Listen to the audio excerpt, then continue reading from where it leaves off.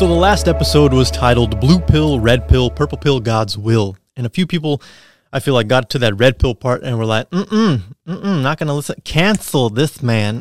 But for those of you who made it till the end, thank you. Thank you for sticking it out with me. Now, I got a lot of responses from men and women across Instagram, and it was interesting to see the different responses that I got. Men, on one hand, agreed with me. They said, we did everything for this one girl, and she ended up leaving me for a better man. Women, on the other hand, said, we did everything for this guy. We tried what we could, but men just ain't all that. But the truth is, both men and women have work to do, but I'm going to start with the men. Men, we're the men. We initiate, we lead, and I believe that it starts with us. There are a lot of things in the red pill community that's taught that I believe is good, that men should implement into their lives.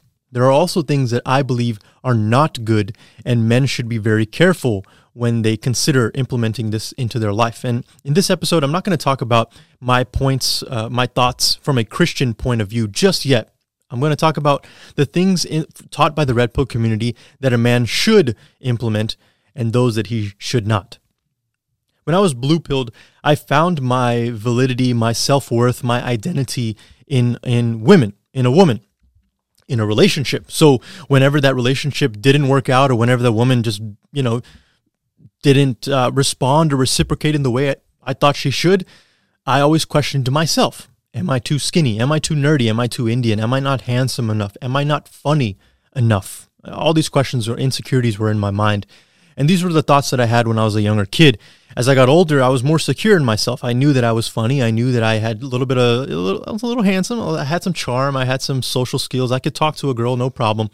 But even still, I found myself looking at myself through the way a woman looked at me. And many men do this today. We put women on a pedestal, whether it's for their body or for their looks or for the sex or for whatever we think we can get from them, whatever attention we think they can offer to us. We put them in a position that they were never meant to hold. So when that girl walks out on you for another guy, when she ghosts you, whenever the relationship breaks up, you're shattered, you're crushed, because everything that you've been putting your validation and purpose in is now gone. If I had to break up the red pill community into two branches, two sections, the first branch would be what a man should do, the solution to this problem. And the second branch would be how women fit into this picture. When you research the red pill community, there's about 5 to 6 guys that'll primarily show up in your search. And after a while, they all say the same thing. I went down the red pill rabbit hole so that you wouldn't have to. So let me summarize what is taught. A lot of men today find their validation in women.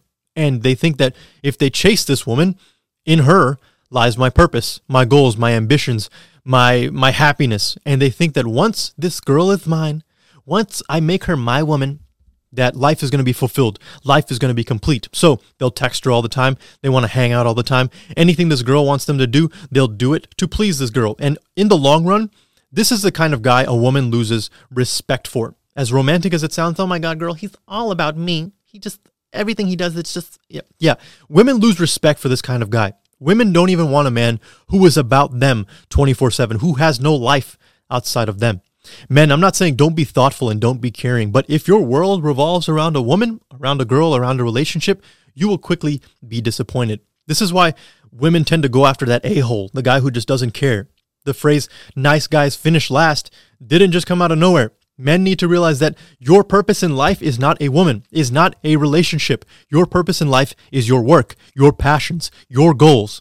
The purpose in life is to grow from becoming a boy who puts a woman on a pedestal to becoming a man who increases in value by the investments he makes into himself. Physically, a man should exercise and work out. I'm not saying that you have to be shredded like a cheese grater and be able to do, laundry on your freaking abs, but you got to realize that your health is your number one asset. When you work out, it pushes your physical and mental limits. A man should eat right and take care of his body.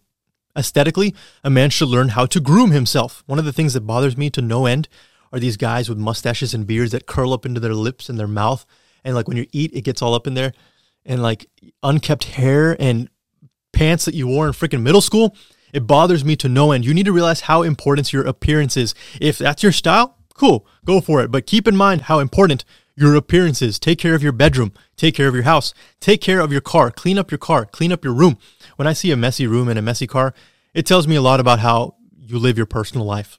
Emotionally, a man must be able to address why he feels and why he feels that way and be able to verbally express it. For men, we're taught a lot of times, man up. Suppress it. Don't talk about your feelings. Don't talk about the things that hurt you. This is wrong. You should be able to address why you feel the way you feel. Childhood traumas, whether you grew up without a father, whatever hurts you, that hurt that this girl caused you, be able to handle it, be able to analyze it, and be able to verbally express it and talk about it. Financially, be financially stable. Get a job and be able to support yourself. Move out of your mama's house and be able to stand on your own 2 feet. Mentally, read.